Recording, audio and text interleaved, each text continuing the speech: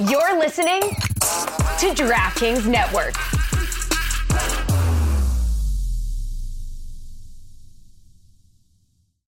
Today on the Cooligans, in the first segment, the Cooligans are back from Toronto. The MLS Cup was lit. We hung out with everybody. We got to look at the face of a gorgeous angel, Sebastian Lletget. It was incredible. Oh, in the second segment, we did talk to Stu Holden. Stu Holden. You guys know him. He played for Bolton. He played for Houston. He's now on Fox Sports. And he was on our show, Crazy. which is clearly the career goal he's always wanted. What a great guy. We got to talk to him at the MLS Content Lounge. And in the third segment, we talk about the MLS expansion draft, LAFC. Did they steal your favorite player? They did for some clubs. We also talk about the press conference gone awry, the UFC 208 at the MLS. Two MLS men enter, one man leaves. All this and more today on the Cooligans. Hey, this is Alexi Lawless. There is nobody in U.S. soccer that is more important than the Cooligans. Yeah, baby! Hey. We're back from Canada. That's right. We are. We're adding we're A's to everything. Everything we say now. I will not do it, eh? Oh my god! Oh my god! It's fucking happening. We've been infected. You know, a Canadian team wins the MLS Cup, and we're all Canadian. We're all Canadian now. That's how it works. All Drake. If I had to be Canadian, I would like to be Drake Canadian. Drake would not be a bad Canadian. I'm gonna start calling everyone waist ute and all that stuff they like to use up there. I don't even know what that means. That's like someone's like a bum. Waist ute. Waist ute. Like, you know, is that my cousin Vinny? Like the two utes. Well, I mean, it's very Caribbean, but you know, like in England, they call people waste men. You're a waste man. So it's that like means like you're garbage, you're bum. You know what I mean? This is waste youth, like waste a kid? Youth. Yeah. Oh man, that's like even worse than a man. Like you're a waste man. I mean, at least the guy's an adult. You know, waste youth. I mean, it's like Jesus. That seems a little. But you started early. That seems a little harsh to do to children. I'm not the one who made it. I mean, would this Drake hate children? Yeah, you know, it's about time people know about the real Canadians. Can they not tolerate little boys and girls? I think that's what we're learning. Which brings up the election. Anyway, Alabama, we're all you're in our hearts. By now, everyone knows what happened. We don't know yet. We don't know. And if it's bad, I'd like to live in a world where we still don't know yet. So just let me be here. All right, welcome to the Cooligans, everybody. Yeah, we are excited. Again, my name is Christian Polanco. My name is Alexis Guerreros, and I'm still with the Cooligans. That's right. Well, we'll get to that. No, we will in a moment. That's right. We are, your favorite comedic soccer podcast. So I happen to be the only, so we should be your favorite gulliest soccer podcast. It'd be weird if you liked another one when none others exist. So. And if they do, they're waste utes.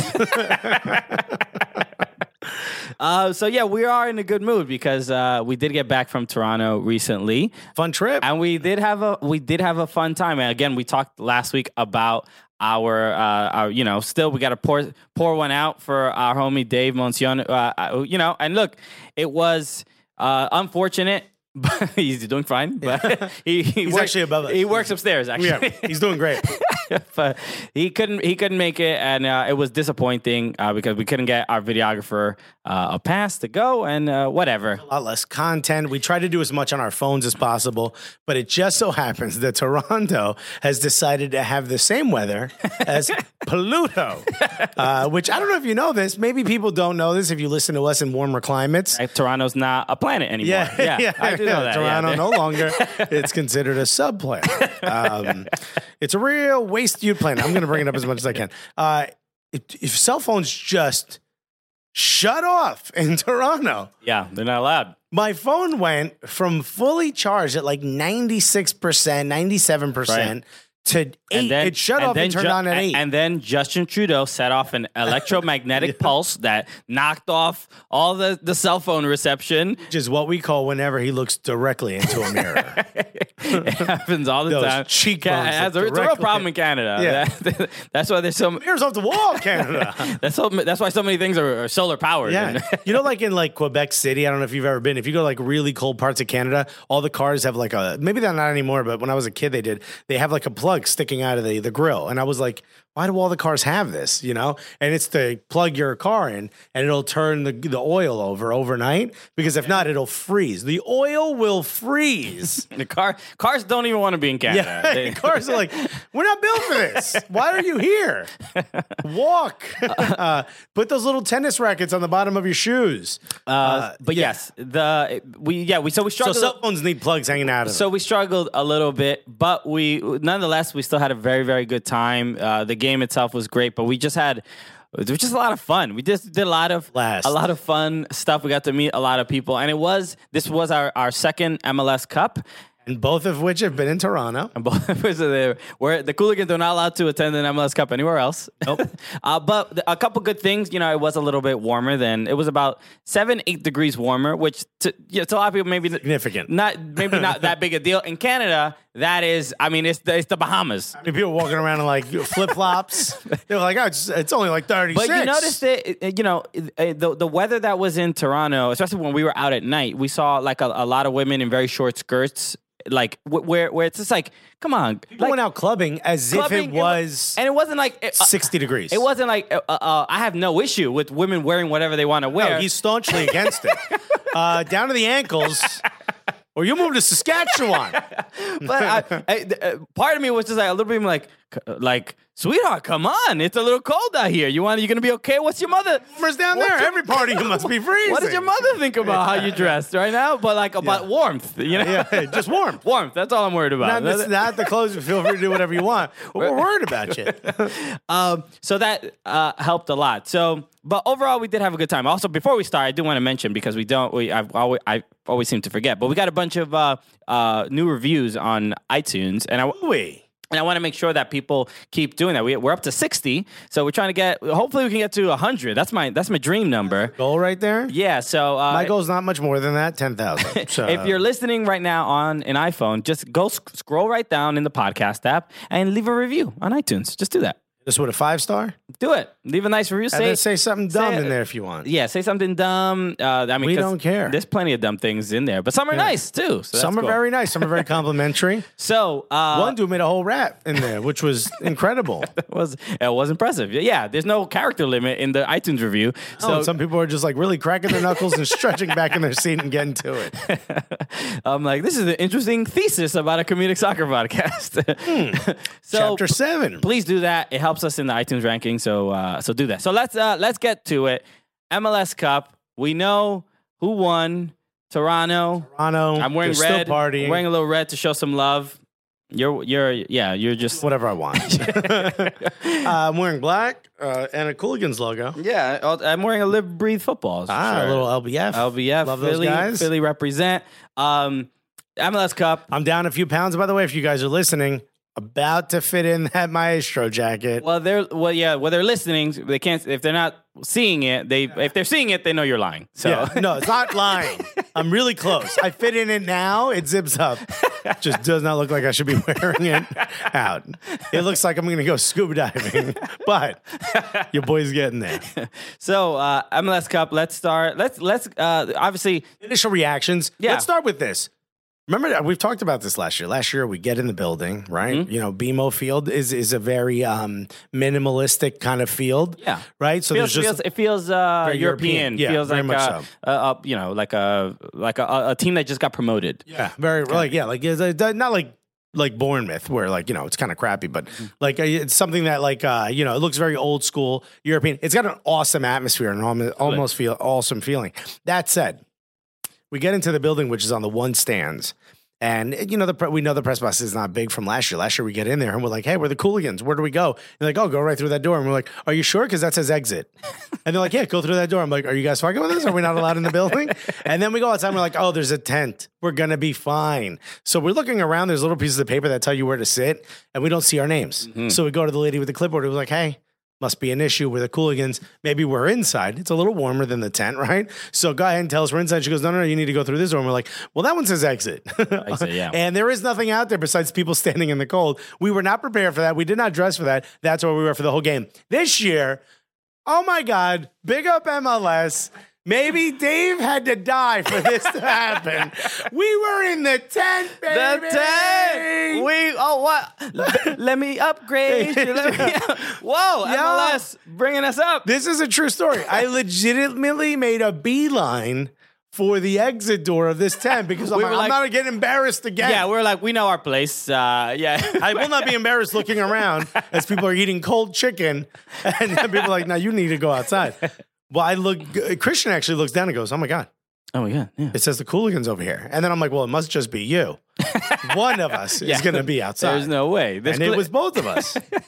Yeah, we were both sitting right next to each other at a desk in the tent. In the tent with a screen in front of us so we could watch the part of the game that we couldn't see because it was slightly obstructed. Yeah, it wasn't too bad. But we were next to, this was cool. We were next to the guy that does the live updates on MLSsoccer.com. When you, he was TSN. No, I don't think he was. I think he was TSN. Oh, it looked like he was MLS. It's like if you're watching the screen and it auto updates, like 18th minute, this thing happened. Yeah. That was him. Okay, was it TSN? He might have missed 2 minutes though. In one of the funniest things that's ever happened. So he was doing like every time there was a shot, he would update every minute. Stand up to see the far, like what I would say is probably the southern part of the field. Yeah, because of the way the wall of the actual press box is. So you would stand up from time to time and then sit back down, especially when the crowd was like, "Oh," we would all stand up and kind of look over to the right. So he stands up and he goes to sit back down. Now it's a makeshift tent, but the floor. Yeah, it's like a stage almost. Yeah, right? it's next to the press box, so it's outside. It's like above the seating. Built above the seating, and there's maybe I would say like a 4 to 5 inch gap between the end of the floor and the back wall of the actual building, of the actual stadium. So the tent itself, you could push back on, and there's go back. It's like a lot of times it's at comedy clubs, like Gotham comedy clubs, is like this where you touch the back wall, you think it's a wall. Yeah, but it's just like a sheet of paper. It's just a sheet of paper, and if you push it, you will fall through. Yeah, into Chris Mazzilli's apartment, who's the owner of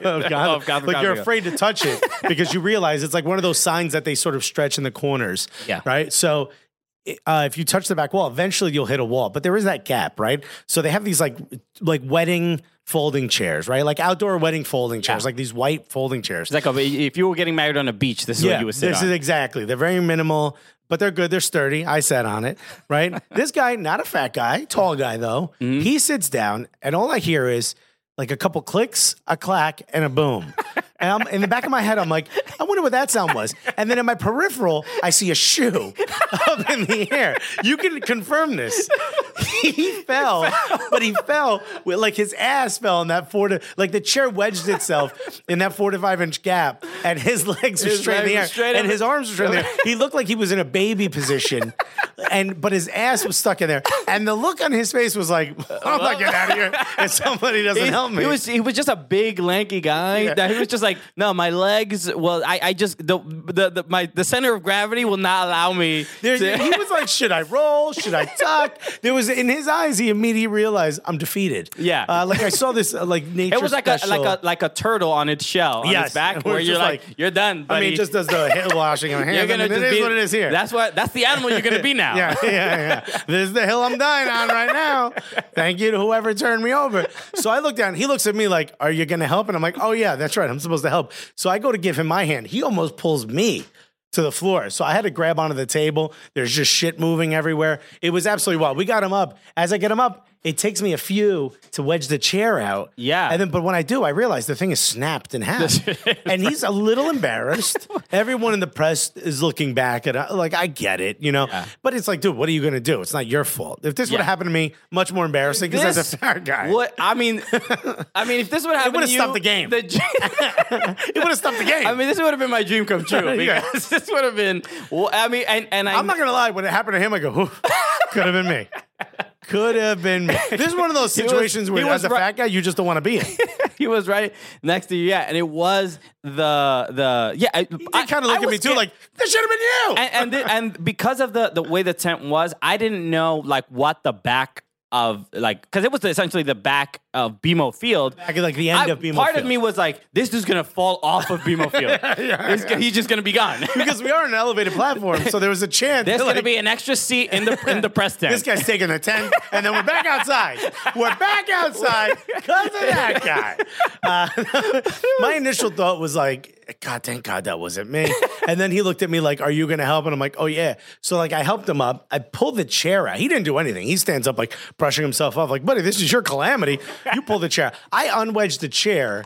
And then I look at it, and it's broken. The leg is snapped right where the hinge is, so that if you were to sit on it, you would just fall right through. He was about to sit, and I'm like, dude, twice? Really? You're going to do this twice? I was like, get off. Take a different seat. And then he goes to steal the lady's seat next to him. And I'm like, you can't take that one either. That's somebody's actual seat. So we give him the seat next to us. He sits down. He doesn't make a mention of it. He doesn't say thank you. He doesn't even look us in the eyes afterwards. In his head, he's like, just pretend it didn't happen. Get back to what's going on. But he has a very important job that is like very time sensitive. So much so that I actually angled the TV more to him because he was staring at it over my shoulder. I felt bad for the guy. Yeah, so it is a job that you got to be like a cold-hearted sniper, you know? You can't be distracted. He couldn't have another tab open. No, the homie can't check his Instagram. You know what I mean? There's no time. He's like updating minute to minute. So that was a really fun moment. Funny because speaking of other people falling down, this was a little bit of a theme at MLS Cup. There was remember lady Out There. Hold on, I looked this up. You know she's a parody show? No. Yeah. So that wasn't real. No, this was her. The character she's very cheesy. Her name is like Melissa DeBello. Melissa DeMarco. DeMarco. Yeah. The show is called Out There. It's been on for 8 seasons on Canadian television. I watched episodes of this on YouTube. It is so bad. It's supposed to be like one of she apparently was either an actress or someone who did do a lot of like step and repeat media stuff. Yeah. Like red carpet stuff. So now she does like a comedic version of it where she asks kind of like dumb questions and she'll have interactions with celebrities. Okay. And that makes it onto the show where it's like almost like it didn't really happen or like she plays a character. Interesting. So it changes it. But she showed up wearing like what looks like kind of like a high school NFL type jersey, like American football jersey. She had a football in her hand and she had a pink bicycle helmet. Yes. And she was asking questions, like really dumb questions. And I feel like that's why she was kind of like trying to get in and really like overextending herself, trying to be silly. So she's our competition. She's our competition. Yeah, well, I mean, no competition. Real waist ute, this one. She at one point falls for what amounts to 7 minutes. Yeah, it was a comedic like 1960s stumble from Dick Van Dyke. Yeah, like she fell and caught herself on the back of like one of the player seats when we were down on the sideline doing media scrum stuff. Mm-hmm. And she goes, "Oh, I caught myself," and then continued to fall afterwards. And the funniest part to me was like I look over and I see the guy holding the camera. So I'm like, oh man, they caught her on camera falling. Before I knew it was a parody. So that's why I feel like we're going to get on the show. Oh, that's exciting. Yeah. Or like, at least like that part of it is in there. Like I look at her and I go, hell of an open field tackle that Cher just put on you. And she kind of looks at me like, yeah. Like she plays like this really ditzy type of character. But the falling part, I mean, everyone was laughing at her. The falling was real. The falling was absolutely hilarious. But yeah. She was wearing the shoes that like, your single aunt would wear hiking. You know what I mean? Sure. Like, yeah, no, just like there's no style. Just came from REI. Yeah, absolutely. Like she just got the 10th stamp on her Patagonia. You know, she gets like a free sandwich or balaclava, whatever. So now that we all know what a balaclava is, so we did do the media scrum again this time, and we got to hang out with both teams. I felt like the Sounders were a lot more chill. Loose, so they were having fun. Did not go in their favor. But yeah, if we didn't mention this, obviously, if you didn't see the game, I don't know what you're doing listening to this. Toronto FC wins 2-0. Yes. Who I predicted they would win 4-1. You Yes. predicted Seattle would win. I predicted Seattle would win 2-1. And here's where we are. I was right. Well, technically, we were both wrong about the things. No, but just the score. You got the score. Yeah, you got the score. We were both right about. I was right about who's going to win. We were both wrong about the actual score. Although I did say that Victor Vasquez and Josie would score, so I was also right about that. Wow, I just also put in a lot really more. putting yourself out there, like sis. I gotta be honest. Victor Vasquez. No one guessed Victor Vasquez. No one would have guessed Victor Vasquez. And I don't care if he scored off of a knee off of a production on the post. The score is his. But yeah, we did go to the media scrum, and yeah, Seattle was way more chill. We got to talk to people we didn't get to talk to last year. I didn't get to talk to Schmetzer. I was really upset about that. He hated me last year. So we didn't get Probably still hates me. We didn't get a rematch. In that like facet, but we did get to talk to Christian Roldan, which he was really cool. Great guy. Asked him about donuts a little bit, and he was like, "Did you bring me any?" I'm like, "I'm not buying you donuts. You buy me donuts." He gets donuts for free. Yeah, but what are you asking me to buy them for? But overall, the Seattle did feel. I wouldn't even say arrogant or confident, but it was like, yeah, we're fine. I'm going to call you to the carpet on that one, or I'm going to say you're wrong because this, I don't know if a lot Call me to the carpet. Yeah, that's a term. What kind of carpet? I don't understand. Like, it's probably going to be shag. It's comfortable on my feet. Here's something that I don't think a lot of media people reported on. They reenacted when Seattle first came on. Roman Torres reenacted his winning penalty. That's right. And ran around that pitch. Bad omen? A little arrogant, maybe, or you think that was I feel a little like disrespectful? I don't believe in karma and any of that, but like, I mean, that kind of set the tone of the day. Like, oh, they think they won already. You know that. All right. Well, I guess they so had. Maybe I think they were a bit more arrogant. I think they were a bit too. I don't know. I guess just too believing this was their moment or they were fine. Okay. And the truth is, I mean, everyone said that Toronto had more of the pressure on them. You can't say that that's wrong. They absolutely did. Of course. But they came ready for business. They did Well, let's talk about the game a little bit, and then we'll get back to some other stuff that we did. But yes, from the first whistle, even before the game began, I really did feel like Toronto FC fans were like, this is ours. You're like, there's literally no way you're leaving BMO Field with this MLS Cup. Even the TIFO, I forget exactly what the TIFO said, but they had two phrases, basically like, like a year to believe or something like that. Oh, like something like last year, something about you earned our faith or something along those lines. But they had, the actual TIFO was two banners. The actual TIFO was a cutout of their first ever MLS jersey. Everything about this game was retribution for Toronto. Retribution for the terrible seasons they had. You know, when they started, 35-point season, their first season in MLS. You know, terrible. Finishing in 7th place in the East. All of these terrible, terrible seasons. And they always had an incredible supporters. You know, even Seattle would say, like when Seattle first came in, they were the supporters culture, along with Portland probably, that everyone was envious of. Before them, and Jimmy Conrad brought this up when we interviewed him, he said that Toronto coming into the league was a watershed moment.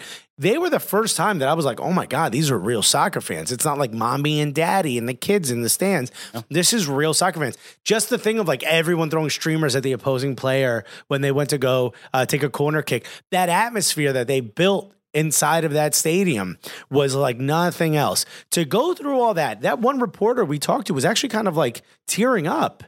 Remember, he was getting emotional like at the end at the press conference. Who? The dude who was standing next to us who was like, yo, they had to deal with this. All he had was like an iPhone in his hand. Balding guy, gray hair. Oh. He was getting emotional talking about how long it's taken to get to a point where they could be proud of the team. And I asked him, I'm like, where does TFC sit? You know, ranked amongst the others, professional teams in Toronto. And obviously the Leafs are top, right? That's not a problem. And he was like, probably gets down to like maybe the Raptors. It probably goes Leafs, Raptors, Blue Jays, then TFC. And then he was like, you know what? I don't know. He's like, after this, TFC might jump up a bit. And you saw the parade was jammed with people. And they let the supporters march with the bus, which was huge. I've never seen that in any Jerome Bettis, the bus? Yeah. Oh. He was going a different way. He was just like, I'm actually just trying to be my side piece. That's pretty impressive. I don't know why all of you are following me here. The Pittsburgh Steeler, the Hall of Famer? Wait, deep cut. Deep cut on the nickname. That guy retired in 1987. So the TIFO itself, the banner itself said, last year, we said you made us believe, this year you fulfill all of our dreams. So thank you to Kirby for sending that. By the way, Kirby's somewhere in the house. Kirby's in We're not going to say, but he's here, baby. He is lurking. Yeah, he's checking all your Instagram top picks. From the beginning of the game, Toronto looked like just the way stronger team. And I was just on Blue City Radio the other day, and they were asking me just about how the MLS Cup went, what I thought about the game. But I said the same thing there. The Toronto made Seattle look just nervous, just scared. I mean, they couldn't hold on to the ball. No, the jokes were that they never showed up. They looked like that. it was surprising to see a team that was so especially offensively, how creative they were, how comfortable they were in the Western Conference playoffs, and how much fun they were having. Looked like they hadn't trained in a couple weeks together, like they couldn't connect many passes. They couldn't hold on to the ball. And credit to Toronto and how defensively, like just skilled they were. And like Toronto chose to change the formation. Yeah. For the first time. Well, not for the first time, but this is the first time I think they went with a back four and a diamond middle. And you could tell Seattle was like, wait, what are we doing? Who are these people? Yeah. It was surprising to see, especially people like Lodero, Dempsey, really, and it's not even about. Look, we were joking about how Arrow had no space, and Dempsey would not come into the middle. He looked lazy as shit out there. And I know this sounds like I'm hating on him again, Alexis. I'm sorry, I'm not. But he looked like the first like half an hour, he was all over the place. But then after that, it kind of looked like he just wanted to be a hero. It kind of looked like he was like, let me stay up. I just want to score the winner. That doesn't give you a lot of confidence. But I will say Toronto played full strength. Seattle was missing a player that no one really talked about. Apparently, he didn't pass the physical, so they wouldn't let him play. I'm talking about El Cubano. Oye, no necesitamos ningún físico. We don't need your bullshit physical. Déjame allá, déjame jugar. Let me play. I got 2 legs. I got 2 arms for me there. What is this, Cuba? Is Fidel saying I cannot play? I thought he died. Raúl todo. But hold on. He not only didn't get to play, he was apparently very upset about that. Yes. Would he have made a difference? 100%. Mm-hmm. It may not even be like, there's, I forget, what is it? Svensson now plays in his position. Gustav Svensson, clearly probably younger, more physically fit, probably more able. Nowhere near the passion that Ozzy plays with, who at one time I would say best. You're just saying he's passionate because he's Cuban? Is that just, are you going to that? All you have to do is spicy, tell him, he's caliente. All you have to do is tell him someone texted his wife, and that will just, he will be out there. Yo, Ozzy, I heard that Giovinco, I think he slid into your wife's DMs. I don't know. But I feel like that's what everybody's saying right now. Can I be honest? I'm upset at Giovinco right now for this, even just for this hypothetical situation. But not only that, they lose. He thinks it's Schmetzer's fault for not putting him in, right? Mm-hmm. And then they don't protect him. For the expansion draft. He starts shit posting on Twitter. He legitimately posted a meme that like someone who is from the Bronx just broke up with her baby daddy and claps at every syllable when she's angry. This ain't right, Joe.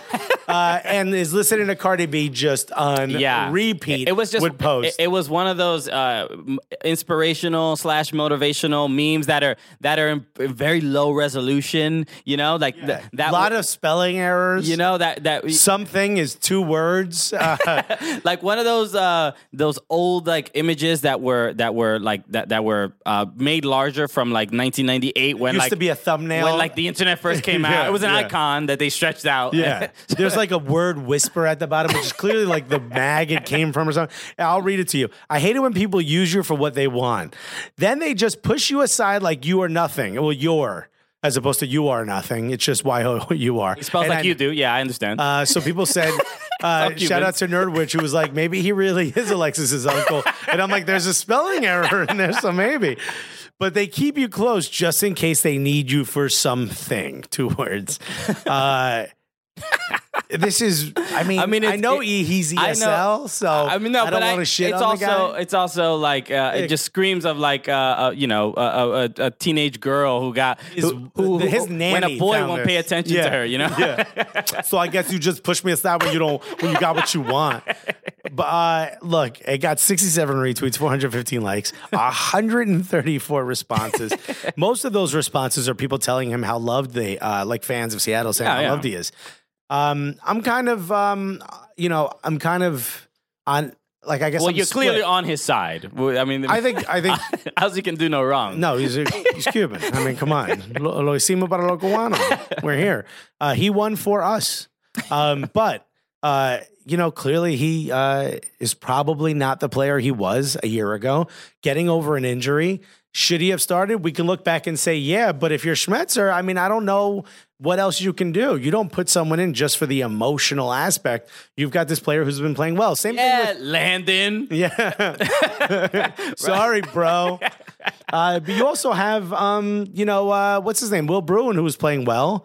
And I would have rathered, if I'm a Seattle fan, I would have much rather seen Jordan Morris and, Ozzie Alonso in there. But that's just for the emotional impact of it. Yeah, because, Seattle was scoring a bunch of goals. They were playing very, very well. I said last week they were in way better form than Toronto was. But, we can go back to what Greg Vanney was saying about how, you had to, are you ready for we had to go through a dogfight essentially to get to the MLS Cup final. Tougher competition. Are the Seattle Sounders ready for playing against an Eastern Conference team? Just obviously insinuating that the Western Conference was a cakewalk. So and shouts to Vanney. Vanny is a different. We don't know for sure. Investigation. Kirby, fact check that bad boy for us. Shouts to him for two things. One, I don't think he made a misstep pretty much all season. All the way through. Changing it. Well, yes, most points, one Supporter Shield, Treble. one Canadian Cup, one MLS Cup. Yes, it's very easy to say he did not make any mistakes. I mean, shouts to him for an incredible season. People were talking about him being the U.S. men's national team coach. I was not that excited about it. I'm maybe a little bit more excited about it now. The other thing I want to give him shouts for, homie stayed in a blazer the entire time. He did, but he also had the blazer. He did have the thermal vest under. But still, matching. Clearly was layered up. Clearly a heavy suit. But that takes balls. Sure. I mean, he looked fine. Emotionless as ever. It reminds me of when Coughlin, took the Giants to Green Bay in the first championship that he won. And the Green Bay manager was wearing the balaclava thing, like you could only look like Kenny from South Park. And Coughlin, a much older man, was out there, spring coat, red cheeks, getting frostbite. And that inspired the team. Vanney, same thing. Out there in a good suit. I'm sure Josie at one point was tired. He looked over and he's like, perfectly pressed. I mean, he's not covering it up with a sleeping bag looking coat. Yeah. I need to play harder. Very impressed. The game itself, I thought exciting. It was exciting and it definitely felt different than the previous year. Stephen Fry again. Just a goddamn star. Watching that game and especially throughout the playoffs, everybody was like, Zach Steffen, why he has to get a men's national team call up. That has to happen. Still does. That first 60 minutes. But Stephen Fry, and we can quote the homegirl Cale Parker in American Treasure, Stephen Fry. I mean, how many amazing stops. I thought you were talking about Stephen Fry. Yeah. No, I thought you said Zach Steffen. I thought you were talking about Stephen Fry. No. Yeah.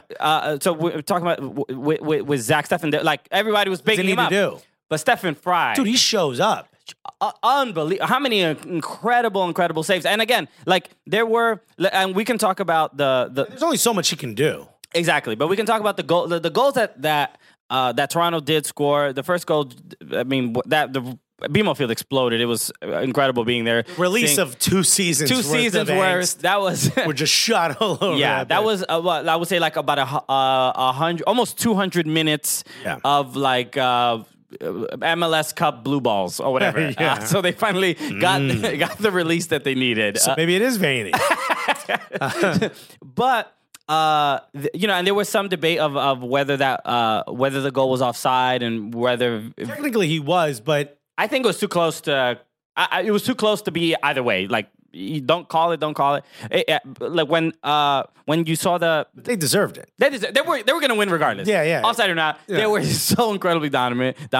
But yeah, it does sort of raise the question of how good Stephen Fry is, man. And I felt bad for him because I feel like at some point he just wanted to be like, yo, can you guys play up there? Can you do something? Because I'm like a little exhausted from saving everybody's ass every single time. Looked like they didn't start any defenders. It's kind of what it looked like. Like, he was just getting bashed with goal shots. But you really see the But his class, his positioning, his footwork.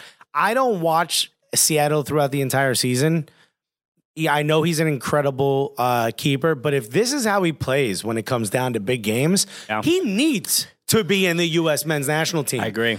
I'm not saying that he would have. No, I'll say it. If he was at Trinidad, we might not be as upset of a country right now. Okay. I think he would have stopped a lot of those because he just seems to spring whenever he needs to in any position. Look, I'm not a coach. Maybe we'll ask Michael Magid. I know he listens. Shoot me a text message. Let me know what you think, and we'll talk about it the next. But I'm not a goalkeeping coach, so maybe I'm not as adept at where the footwork is. But it just doesn't seem like I've seen bad goalkeepers make amazing saves, but then everyone's like, but he was in the wrong position. He shouldn't have had to make that amazing of a save. Yeah. It doesn't seem that way with Stephen Fry. It just seems like he's always in the right position. He's always making the goal seem smaller than it should. Absolutely incredible. Absolutely incredible job. The early shot from Osorio, from Jonathan Osorio, the left-footed, like that outside, like yeah, the outside of the boot, foot, yeah. like that was just a great stop. The stop on Jovinko, and I think it was how he did that late in the first half, completely open. In the second, it was incredible. I mean, just he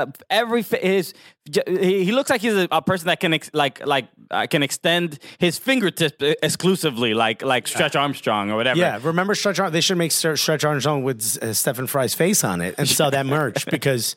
I would buy it. Yeah, you know what? Yo, Seattle, get on that. What a collab right there. Hit up Alex Caulfield and tell him to call your boys.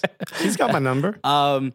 So yeah, and again, yeah, Toronto was just totally outmatched Seattle, and like I was saying before, it was very strange to see Lodero, to see Will Bruin, to see Clint Dempsey just be so uncomfortable passing the ball to each other, and whatever. Just overrun. They were just completely overrun. And normally they clog that midfield, and I think like Seattle, Toronto was like, we'll do a diamond. If you want the center of the field, go ahead. You're not going to have room to pass. And they completely took... People said Lodero played badly. No, they took Lodero out of the game. That was the whole purpose of that. Yeah, he barely got the ball. They knew that Ozzy wasn't back there, and they took Lodero out of that game. And I got something else. I didn't know this until I forget what I was listening to. They mentioned this.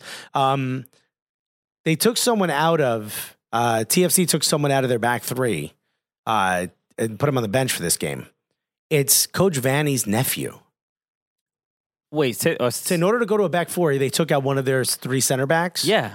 It's not Osorio. It's Vanny's nephew. Ooh. He benched his own nephew to win the game. Who is Vanny's nephew? I got it. Well, Kirby's here, and he's typing away. I don't even know who that is. Yeah, Vanny's got a nephew. Son, that's the man I want leading my men's national team.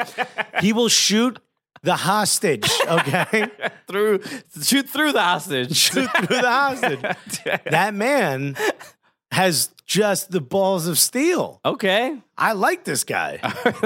That is impressive. So, Toronto wins this 2-0. It was a great atmosphere. Shouts to the fans. BMO Field Look, they partied hard. There was a lot of photos of broken seats. Some of the Toronto Argonauts fans were saying like, oh, I thought we were the ones who were going to ruin the seats. Homie. They just won, and you've seen those seats.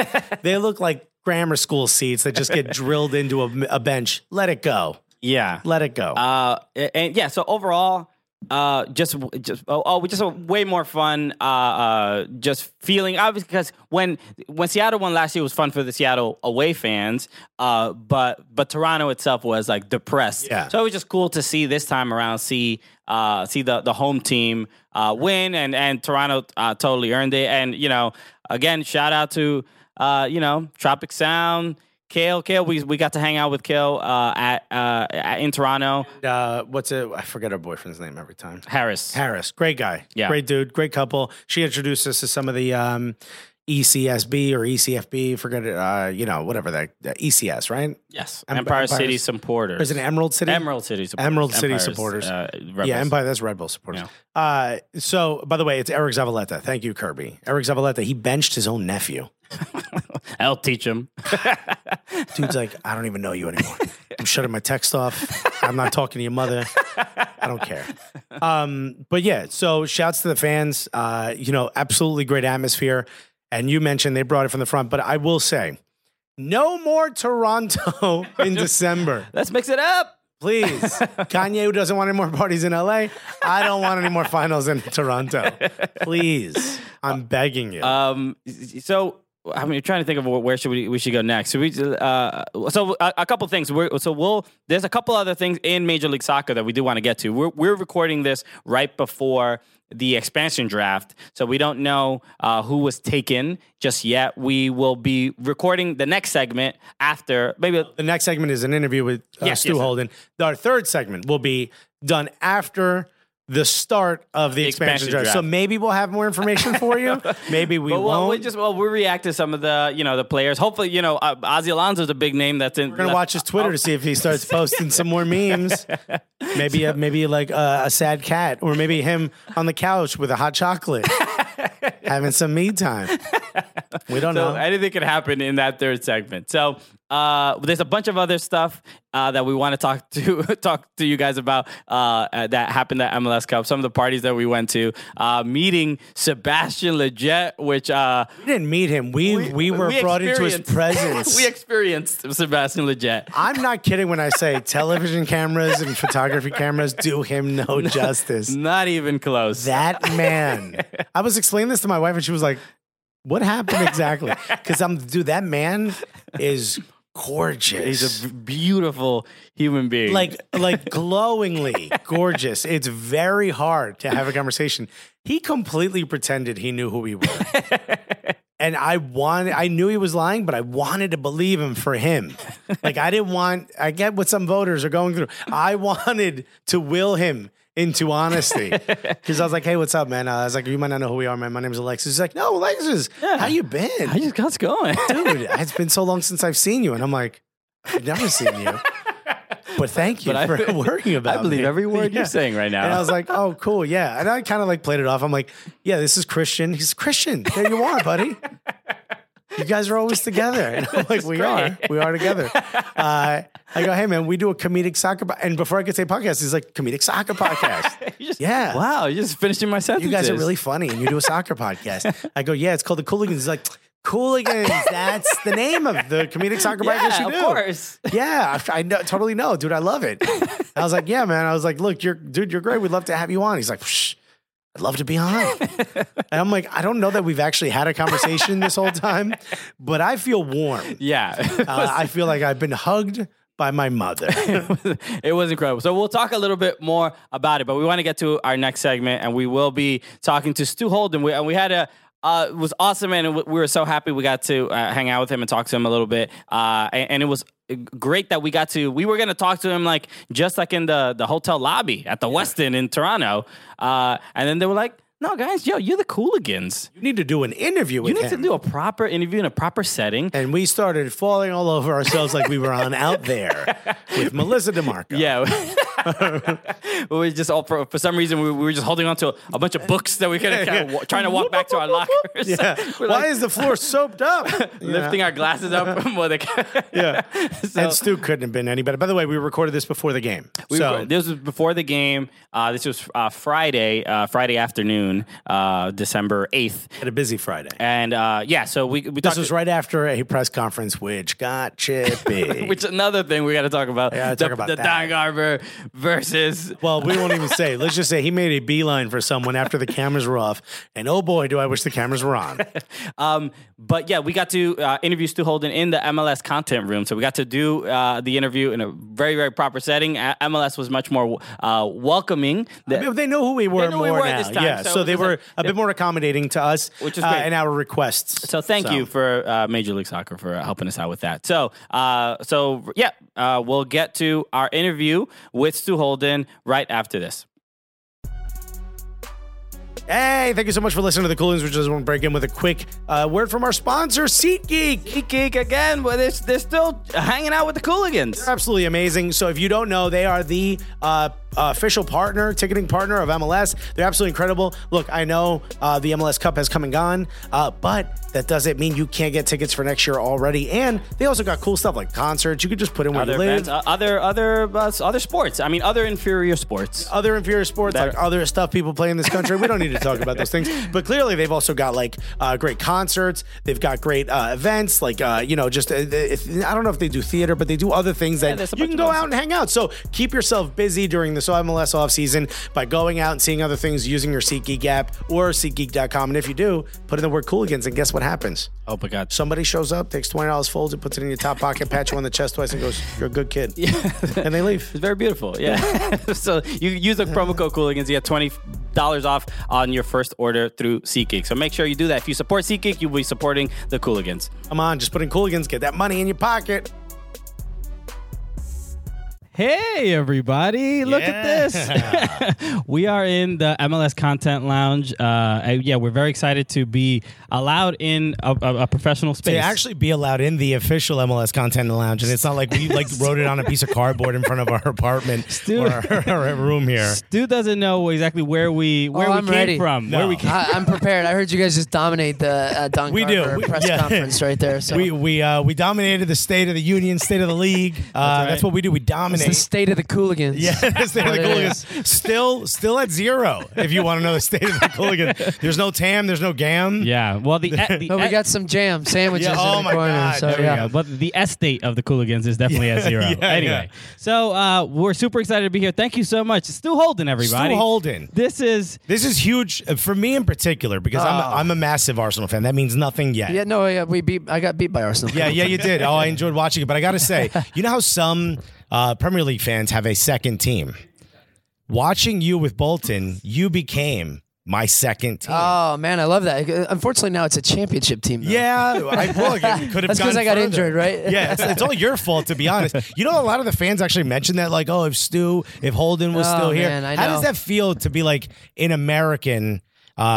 That's it. Just how does it feel to be? How does it feel to be American? America. Yeah, here in Canada. Pretty damn cool, huh? Imagine we just ended. Great Thanks interview. a lot, guys. It feels great being American. I'm out of here. Yeah, MLS Content Lounge. We'll be right back. No, how does it feel being someone who, when I was growing up, an American playing soccer? That's ridiculous.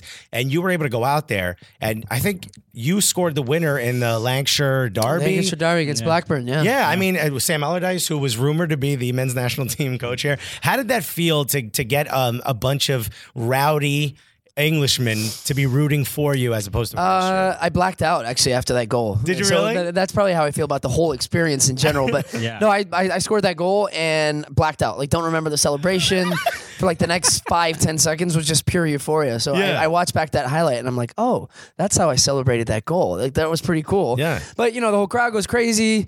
I think just taken to an American, my style of play was leave it all on the field. Probably the reason I got hurt so much in the end, because I didn't shy out of tackles. I was committed to every tackle, and the British respond to that, man. They cheer more for a good tackle, a guy that you track a run for 60 yards and you smash a guy in the corner. They're going to go crazy. As opposed to like an assist, they're like, okay, yeah, whatever, like nice goal. But smash a guy in the corner, you endear yourselves to those fans. And so I learned that pretty early, and so that's all that I did. They're insane, too, those insane. English fans. fans. But a great insane, though. Like the kind of insane we love. Oh, yeah, no, the insane, that's the reason we watch and enjoy it. But is that something that you wish American fans would kind of adopt? That violence? That love of like the bruiser? We need more hooliganism. I think there's a mix, right? I mean, I go to Portland, Seattle, different environments around Major League Soccer, and the beauty of our country is that they are all so different. Yeah. But different fan bases cheer in different ways. So 60-yard pass gets a round of applause in Seattle. In Houston, you get, okay, yeah, yellow cards in Houston. I love a yellow card, love a good goal, love, different moments generate different fans, and we have different fan cultures all across. I think English fan cultures, for the most part, very similar. They love the hustle. They love the passion. They love the fight. They love, they can appreciate the nuances of the game, much as American fans can too.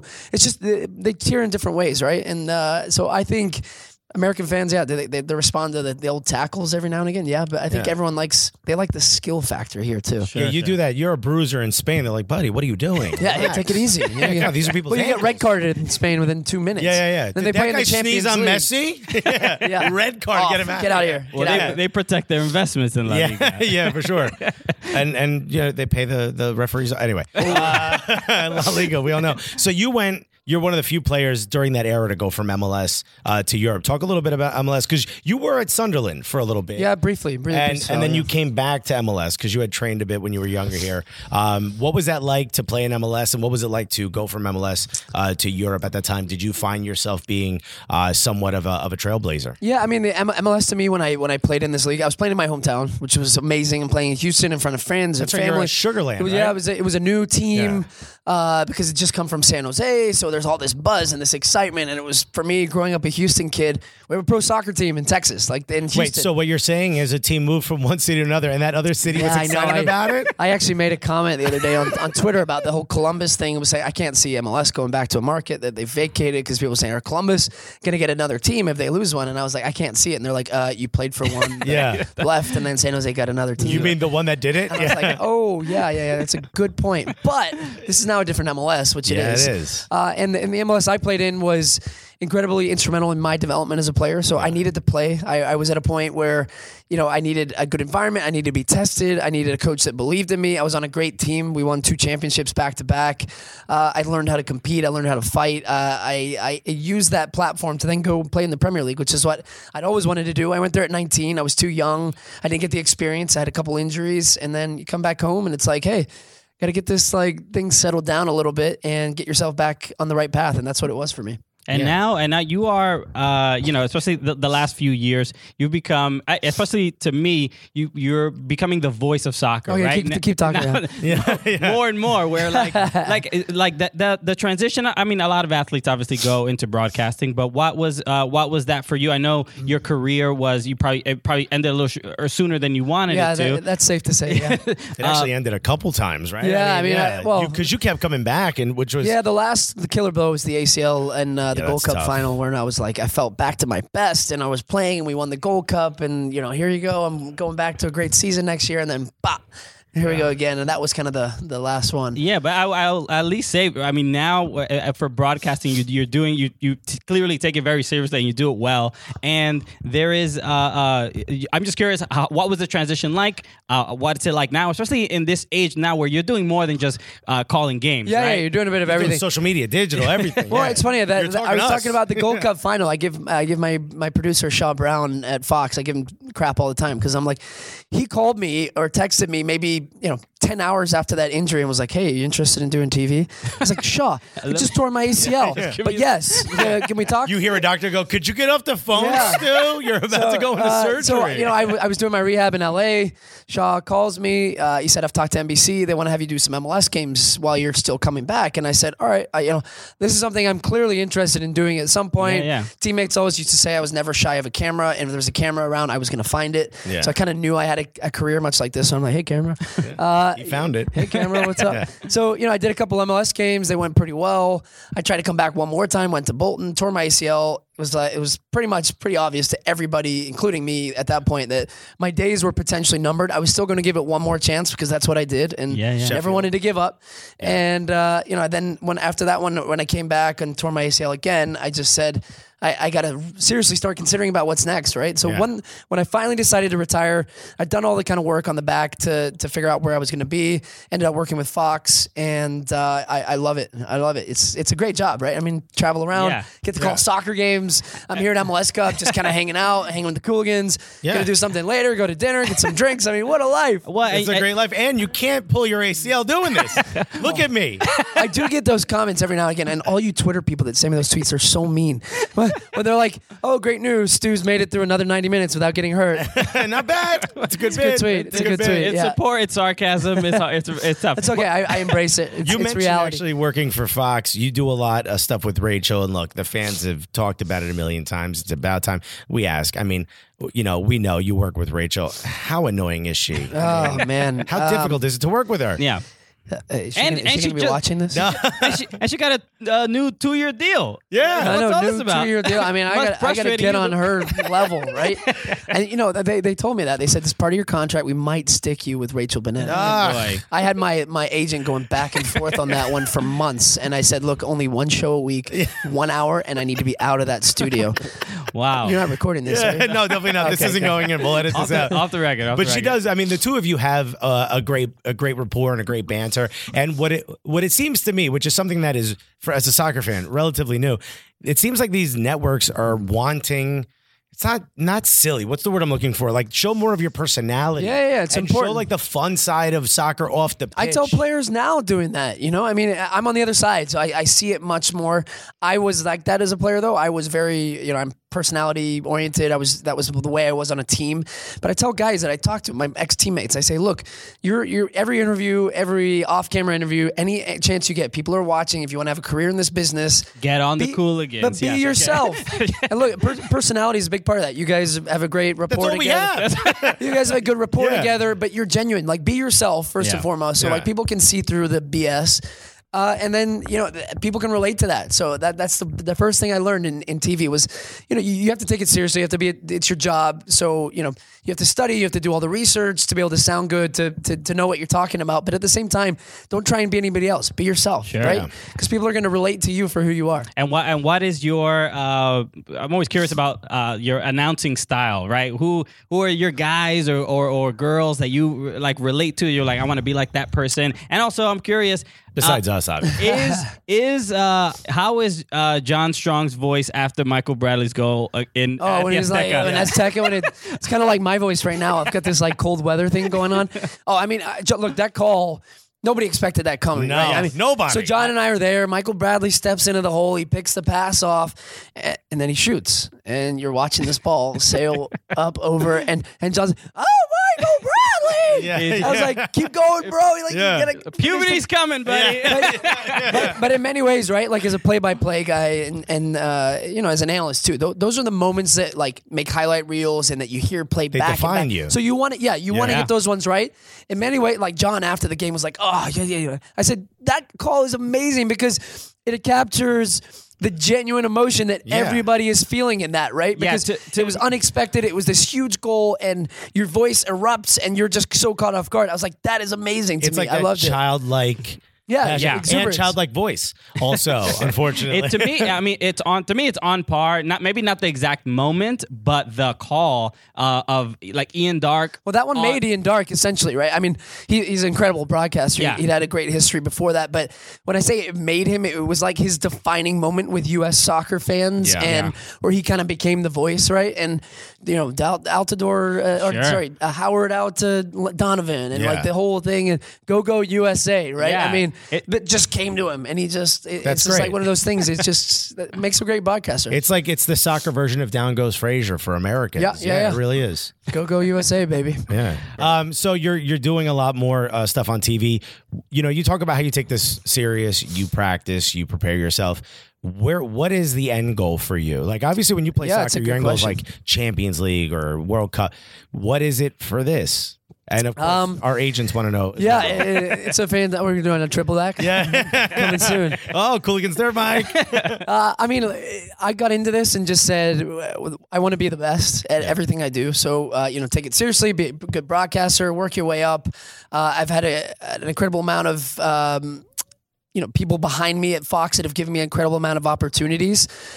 So to where the future is there, I mean, I'm hoping to be a part of the World Cup roster next year in Russia, doing a World Cup 2 years into being a broadcaster. That'd be awesome. That's a big, bucket list, check off the boxes. And then beyond that, I think ultimately I want to do more stuff within TV. So, Michael Strahan is one that comes to mind of like, you want to see me on Today's Show? Let's go. Sure. Yeah. But, I don't know. You just need a nice gap. Sky's the limit, man. But right now I'm purely focused on being the best soccer broadcaster. I want to be the voice of soccer, right? When Americans turn on the TV and watch the U.S. national team, I want to hear what Stu has to say. I mean, if you just like get a gap in your teeth, and you will be the future of. Knock one out for me. Yeah. This one's a veneer. I got knocked out by my brother when I was a kid. And also tell Kelly Ripa you'll be there at a certain time and just never Me and show up. Seacrest. Yeah, that's right. You're the new Seacrest. So you played soccer at very high levels here in America, very high levels in England.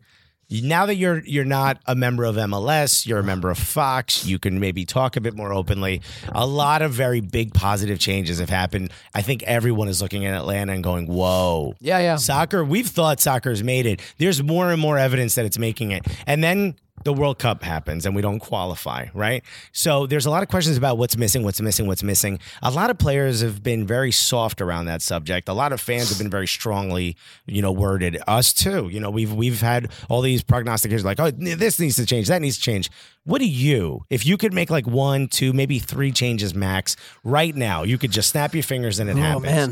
What do you think you would do? And it could be small changes, but what do you think would do that would have a positive effect on the American soccer landscape or soccer in America? I'd make it more American. And look, MLS it's our league. It's an American league. We have the TAM, we have GAM, we have DPs. No other leagues around the world have that. I would insert a rule that means you have to have a requirement of a certain number of American players on the field at a certain time. Okay. So whether that's younger players, because the league is growing. The league is growing at an incredible rate. New franchises, more players, more investment in players. You can't knock MLS on that. Not at all. I just feel the investment, when you look at it in the way that GAM and TAM are structured, it's to benefit the foreign player, right? So Atlanta United go out and they bring in Almiron, they bring in Joseph Martinez, guys that are amazing. They've been so great for the league. But I feel that ultimately hurts the development of the American younger player. So if we can still invest and still have more American players getting valuable playing time, it's the only way as a player to get better is to play more games and to play games at a higher level. So you play the USL, you play NASL, you play in your academy, you're always going to hit a point where if you're the best player, you're going to peak, right? And you got to get to that next step. Right. That next step is MLS, and you got to start playing in those games consistently. Tyler Adams this year, perfect example. Incredible. Everyone talks about. Oh my God. But he worked he's a perfect guy who's worked his way up all through the system, gets to the first team. He's one of the New York Red Bulls' best players this season. For sure. And now people are talking about him going to Europe. So that's what I would do if I was in charge, and I'd make it more American again. Could I boomerang that back to you and say that having those players like Joseph Martinez, Almiron, and some of these other guys is creating a higher level of competition for the American players, and thus that will make them better? Because a lot of fans have said that in contrast to the making some type of quota. No, it does. It absolutely does. I think the more better players we can have in the league, the better. But the problem you have is if those guys are better than a 18, 19-year-old emerging American striker, someone like Andrew Carlton at Atlanta, who's saw maybe 2 games this season. Is he ready yet? Maybe not. But does he need some games and some more opportunities? Yes. And if there's a rule in place where maybe that guy has to get a certain number of games or to be on the field, I think that improves the American player as well as, the level being better, absolutely. But I think you still get the coaches are under pressure to win. Yeah, for sure. So, as much as an owner might say, hey, you know what, let's breed some younger players through. Let's give some younger players a chance.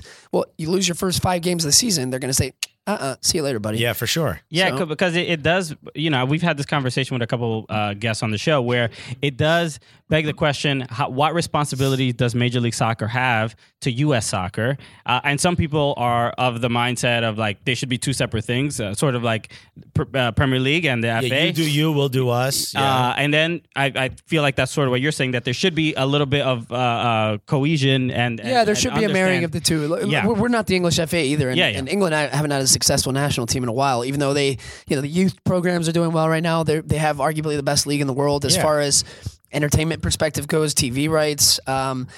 If soccer in England has been around for hundreds of years. In the United States, our league is only 20 plus years old. So it's still growing. So the marrying of that and the federation doing well, then all of a sudden you don't qualify for a World Cup. It forces you to take a step back, and you have to look at these things, I think, from a bigger picture. Is there a perfect answer? Do I have the answer right now? Absolutely not. But, we need to make those little steps to try and grow together. I think. The conversation alone is helping. At the very least, the two MLS and US soccer need like couples therapy. Yes. We don't need to get divorced. It's not divorce. Don't leave the kids behind. We just need to sit down and talk. About how we go I forward. could use one of those at Thanksgiving. Speaking of soccer in Europe, a lot more Americans are getting started in Europe at a younger age. You were one of the first that I recall. I'm sure there were others that I recall just people talking about with such admiration as an American player. And then immediately after you, the next one I remember is like Jeff Cameron. What do you think? Do you think that the tone of how, especially British fans speak about American players used to be like knocking us as if I was a player, knocking Americans. But do you think that's changing, or what do you think is going to help? Is it more of our youth players going out there? Do you think it's more established stars like you were going out there? What do you think might change it's the just perception? Performing well, and I might not have been afforded the same opportunity if Carlos Bocanegra and Brian McBride and Clint Dempsey Claudio Reyna, Casey Keller, Brad Friedel. I mean, go down the list. John Harkes, the first one to play for Sheffield Wednesday. I mean, those guys performing well gives you more credibility in the space, right? It's natural. And then performance of the U.S. national team, and then more Americans doing well in Germany and in England, all those things together, I think, makes people open to looking at places like MLS for maybe the next player that they can find that's not going to be as expensive as buying a guy from France or from Germany or Italy, right? Right. All right. I want to move to a lighter subject because it can get very serious very quickly. But I did want to ask, you have I think it's fairly new, but you have a new podcast with Steve Nash. I do, yeah. Two Dads United. Two Dads United. Two Dads United. So I know I've seen a couple clips online, but what was the thought process behind starting it? How do you know Steve Nash? That's also another one. Through soccer. I mean, Steve's a massive soccer fan. Huge soccer fan. We became really close just living in LA and having the same interests and personalities, I would say. Yeah. And we're two dads. He's 4 kids. He's got the youngest now, who's I think 5 or 6 months. And we just kind of trivial our lives with being avid soccer fans. We play twice a week in a pickup game. We text about games. We're part owners together in Real Mallorca in Spain. Okay. Oh, and we just have such a passion for the game that we said, hey, why not? Let's do a podcast. Let's talk and let's put it out there. Let's see if anybody listens or watches, first of all. And a few people have, so at least we have 4 or 5 viewers. And it's going well. It's a lot of fun. Yeah. We get 2 more than you guys have. Yeah, there you go. It's not bad. Maybe we'll bring some of those over here with this. All right, cool. Well, Stu, thank you so much for joining us. I mean, it's seriously... Wait, I got one more question. Oh, okay. What was it like being a professional gamer? Amazing. Yeah, was it? Nerdy. Did you know that he was a professional gamer before I a was soccer a player? big nerd, big counters. No, I know it's cool. Yeah, massive. I was before my time. I was a Counter-Strike player, professional. Yeah. I used to win a couple tournaments. Yeah, not bad. And so now I still watch. I look at it online. I'm like, this is crazy. These guys are filling stadiums. They legitimately esports leagues are making 6 figures. Yeah. It's maybe ESPN just signed, I think, an esports league. Really? It's I gotta crazy. dust off my keyboard. Get back in there, buddy. First-person shooters were always the thing I was the worst at. I could play a lot of games. I worked at a GameStop, everybody. So not to brag. I mean, Bolton this, Bolton that. But I worked at a GameStop in Brooklyn. Hey, but I'm dusting the boots off now. I'm playing next week, kicking for Houston. Okay. You guys seen? Oh, that charity soccer game? Yeah, we tried to get in contact with you. We're more than happy to host it if you want. Oh man, we're doing the whole TV thing. Fernando Fiore's taking the gig. Wow. Yeah, okay. Well, Yeah, he seems like he's got a better resume. All right. Well, our 5 fans will write in, and hopefully that changes things. Dude, thank you so much for taking the time to speak with us. Where can people follow you? Where can people find you? Where can At people hear your Stu Holden on all that stuff, and at 2 Dads United. 2 Dads United. And the I number can still 2? spell. At the number 2. Yeah. At the number All 2. right, guys. Stu Holden. Thank you Appreciate so it, guys. much. Thanks for the time. Cheers, brother. Thanks, buddy. All right. Thank you, guys. Hey, everybody, thank you so much for listening. We just wanted to break in real quick and ask you to do us a huge favor. Yeah, all we want you to do is just subscribe to our YouTube channel. That is that's the big look. We work very hard on this podcast. We're also making a very concerted effort to put out some more video content for you guys, and we want to get some people watching those videos as well. Yeah, I mean, right now you got about like 30 more seconds before the second segment comes up. So I beg you, if you're on your phone, you can do other stuff while you're listening to this podcast. Why don't you click on YouTube, the YouTube app? Why don't you put in soccer, Cooligans, and just hit that subscribe button? And if you can, hit that little bell, that notification, let you know every time we put up a video. We're working really hard to give you guys at least one video a week. We have a video right now that's called FIFA the News, that we're playing FIFA, and we're having that predict the biggest match. And we're talking about a lot of stuff that's happening on the news in the video, and there's a lot of cool editing that's involved. It takes a long time, but it's really, really funny. Exactly. So, look, we're doing a lot of work. We want just a little bit of validation. That's it. Just a little bit. Is that hard? Come on. So we're just two little comedians. Yeah. Want a little like? Too poor. I would like some more, please. Some more followers and subscribers on our YouTube. So if you can, hit the like button, comment on some of the videos if you can. At the very minimum, hit the subscribe and maybe even share it with your friends. It would be absolutely amazing. Yeah, baby, we're back. That's Stu Holden. How great was that? What a great guy. Great dude. We'll have the video for that out also, so if you want to see it, I mean, he looks pretty good, but we look great. So might as well watch it. Well, yeah, it is important to make sure that we look good and that you listeners, fans, can confirm that we look good. I mean, but you should know that already. You should like go into this. You should hit like, oh, Cooligans is boom. Let me play. Okay. I bet you they look great. Yeah, I think the only thing I would disagree with him on is the idea that we need to find a way to get more Americans playing in MLS. I'm not a believer of quotas. I kind of didn't want to take him to task on it because it was a fun interview. Take him to carpet. Yeah, pull him. Put him on the carpet. Get on the carpet. Oh, Stu. Get on the carpet, Stu. What are you doing in the hardwood, Stu? No, you belong on the carpet. You know where you belong. Call him to the carpet. It's a term. You know, I don't want to hear any more of this. Never heard of that in my life. Yeah, of course you haven't heard of it. Doesn't mean Kirby wants to confirm it's actually a phrase. Blood Okay, yeah. And Kirby's never been wrong about anything. No, he's our fact checker, so he needs to be the one bringing facts. He looked it up, so you're wrong. Anyway. Too much inside baseball. Okay, so we just... Inside baseball is also a term. I don't know if you've ever heard that before. Baseball? No. Yeah, baseball? Baseball? Baseball? All right. So, last thing about that. He's absolutely awesome. Thank you so much for taking the time. Thank you, Claudia, I think everybody. From Fox Sports, from Fox Soccer for helping us put that together. That was great. Really We had a great time. Thank you, And Fox MLS, for Sports. letting us, hook it up in a nice little room. It's a little space. Yeah, in the same space where we got to hang out with Dwayne De Rosario's kids. Yeah, they were playing who are- FIFA. While The two of them are way more mature than we are, and they're children. They were super cool. So yeah, Stu. So we By the way, for his older kid, I don't remember, he actually said Toronto was going to win 2-1. and he was wrong too because they won 2-0. 2-0. Damn. All right. Whatever. This, I swear, Alexis has the memory of a goldfish. This is brutal. Who are you people? What is this studio? Oh, man. This place is really nice. For everyone watching, by the way, we have no idea what the plans are next to us. It's Christmas. It's Christmas time. I believe you mean the holidays? Boy. It's So the holidays are upon us. So the set is dressed a little bit for. What else is upon us is the end of the expansion draft. That It is happened. True. They picked 5 players. LAFC, new team. They're going to be, starting in 2018. Their stadium doesn't even seem close to finish, and they're already getting things started. The bracing is up, but that's about it. They're like, I mean, you kind of get the general idea how big it's going to be. The exoskeleton is there, but there's not, there's nothing filled. There's nothing, it doesn't seem to be anything inside. Someone's going to go like, where are the seats going to go? And they're like, oh, yeah. Oh, wait, nobody. Seats. Nobody put that in the plans. I mean, we'll get to it eventually. So if you don't know the rules, teams left some players unprotected, which means they could be picked. You were only allowed to pick 1 player per team. So if a player on your team was picked, that means everyone else is fine. Again, unless you are committed and in love, it should be protected, kids. Just make sure it's all protected. So I'm trying to see how far you reached for that one. We're just trying to have a good time out here. That's all. We're just nothing but jokes, kids.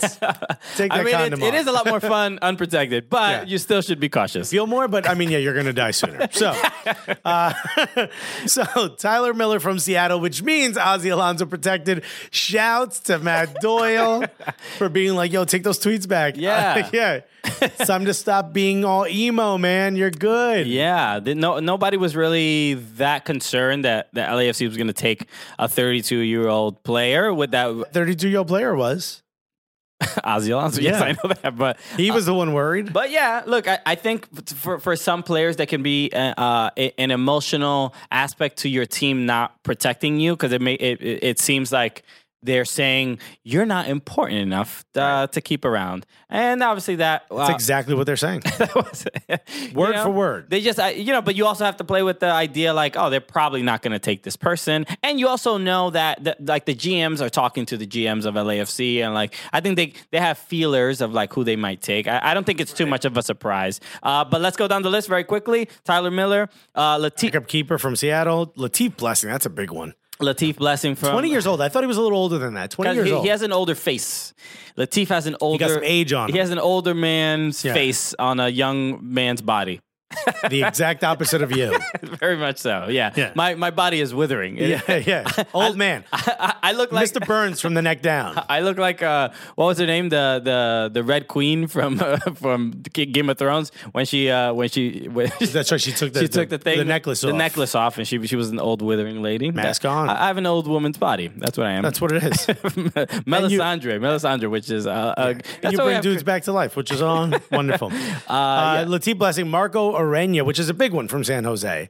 Marco Arena was the guy who scored the goal that got them into the playoffs. Into the playoffs. Again, also played well for Costa Rica. Yeah. Clearly, he's got a lot of upside. Embarrassed the men's national team at Red Bull Arena. Oh, boy. And we got to see him score the goal against, who was it against? At Honduras. Honduras, at Red Bull Arena. for the Gold Cup. Yep.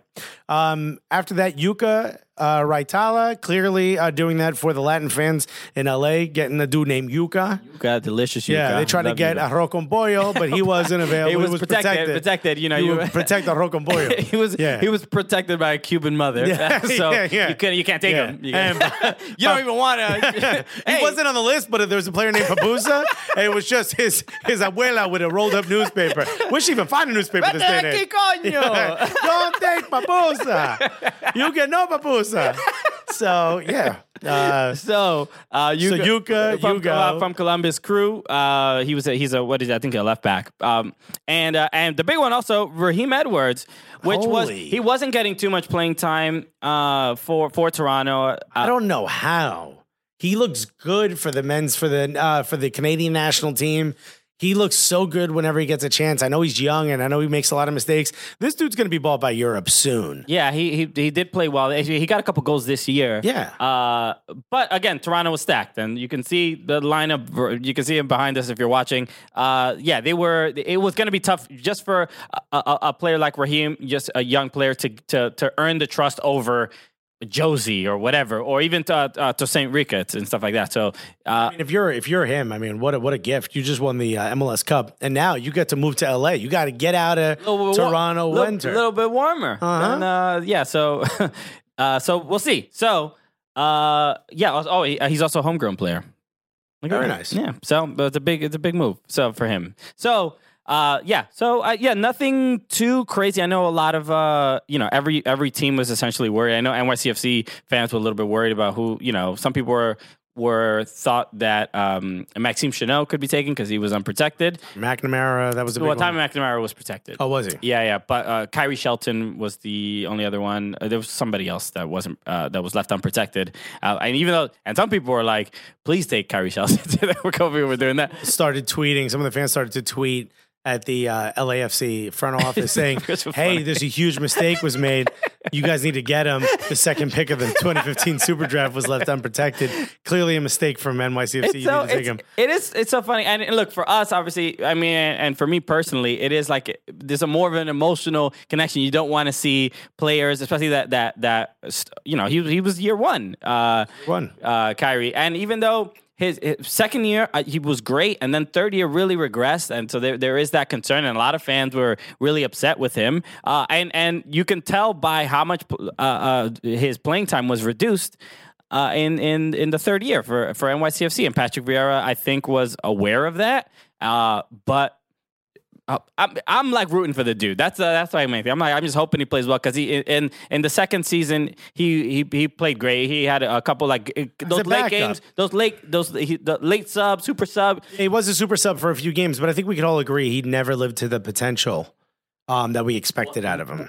Totally, but this past year was worse than we expected. Yeah, very much so. Okay, so let's wrap up a couple things. Yeah, we don't have too much time left, but we talked about something that happened at the press conference. Yes, we have to go over that because let's just say that we asked two great questions. Yes, and from Stu himself said that we took control of that press conference. It was our press conference. That's not necessarily a compliment. By him saying you took control of the press conference. Owned the press conference, he said. I mean, come on. Wow. That's a compliment. I mean, I don't know. I don't think he was being mean, but I don't think he was saying how great of a job you two comedians did to take over this press conference. We asked 2 questions. I thought we did. Yeah, but I'm saying you took it as like he was like glowing with how impressed he was. Exactly how I took it until now. I think you're very pessimistic when it comes to. I think he was supportive of us and what we were doing in their room. So. Clearly, we went up there and we're like, we got this. Y'all gonna ask. Somebody with stop that. Yeah. Nobody cares about you, son. We'll get right back to you, fam. Jeff Carlisle. Yeah, Yes, come on nobody even heard of you, dog. Beyonce deserved to win. This ain't got nothing to do with you, yo. I'm gonna give it right back to you, but first, Yeah. Michael Lewis, you've been here every year. Michael, take a seat, Mike. Mikey Lou. So at the press conference, a lot of questions, and I was very impressed with the media for taking, Don Garber to the carpet or whatever he take. Called him to the carpet. Politely works. said, "Hey, would you step on this carpet so I can ask you some questions, Sir. Mr. Garber?" Yeah. I will say that they would not let go of the Columbus thing. Both of the questions that we asked had nothing to do with Columbus because we're like, we're not asking that. We're not going to piss them off. They would not. They didn't go at him. They weren't combative, but they asked some tough questions and they asked them in ways where you couldn't really hide your answer. And he gave them some pretty specific information, which we had not heard before, that when the team was sold to Precourt, it was a sort of a dire situation and it needed to be sold. And it was sold with the presumption, like he was able to negotiate the presumption that he would be able to move it. He was able to negotiate that in. It was like, well, we got to sell it to him because no one else. Yes. He paid more than what they were worth. And he did spend money on the team. Essentially, he's saying like, look, we knew it was in there. We didn't see it coming because he was spending money, but it is his right. There was nothing we can do. Our hands were tied when we sold it to him. I'm not sure if that's exactly what happened, but the narrative of it fits. It's a side or an explanation we hadn't heard before. And the reason that question was answered, the reason he answered it that way was because of Alexi Lalas. And Alexi Lalas was in the room. No, that was answered before. No, he answered that before, but he sort of dropped that loosely in. Alexi's question was said, he started with don't you think it's, what's the word he used? Disingenuous. Don't you think it's disingenuous? Which if you saw the press conference, you saw him ask this question. Yeah. He said, don't you think it's disingenuous that you're just telling us that now? Essentially that there was a stipulation that before Precourt bought the team, that there was that stipulation that he could move the team to Austin. So we learned that from a previous question. I believe it was Eve's question, but I was shocked that he used the word disingenuous because it's literally, it's putting him on a defensive where, typically these press conferences are kind of handshaky. You know what I mean? Like you don't really go at the commissioner. It's not like when George Bush was at that press conference, they threw a shoe at him. 2 shoes. Oh my God, 2 shoes thrown at him. Andrew shoes. That guy's got no more shoes. You missed my Andrew shoe joke. Anyway. Oh no, I saw it. And I went right over it, steamrolled over that terrible joke. Although OG MLS player, exactly. I saw him play at Giants Stadium. So I was shocked at that. Who else was shocked? Don Garber. Don Garber was not happy about it. So Don Garber did answer the question, and he did what he does.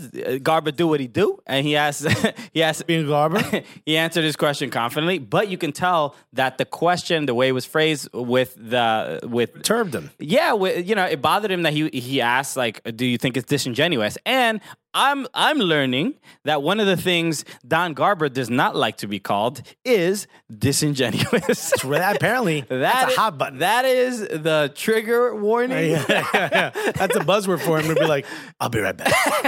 Hold my beer. Knock the microphone off the stand. What did you call me? Say it to my face, son. Yeah. Okay? Yo, Alexi, come over here. Don't you dare. This is my house. Yeah. Don't you talk to me like that. You here because of me. You here because of me. Put all the food away.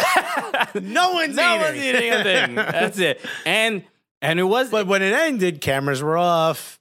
Everyone waved by. Music plays. That's all you see. What we saw was one of the reporters went up to Don Garber to clarify, I guess, a statement for his article. Mm-hmm. And Don Garber was like, I'll be with you in a minute. And he said it with like finger pointed up. He said it in a way where I was like, uh-oh. Something big's about to happen. Oh. And we were standing where Garber would have had to walk past us. That's where we were kind of standing.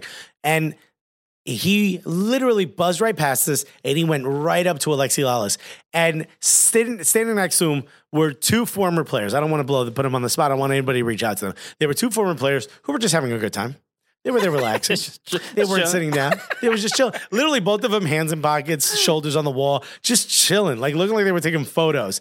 And Garber walks right up to Alexi Lalas. Now, I can't hear what's being said. We don't know what he's I don't know, but a lot of finger waving was happening, a lot of hands.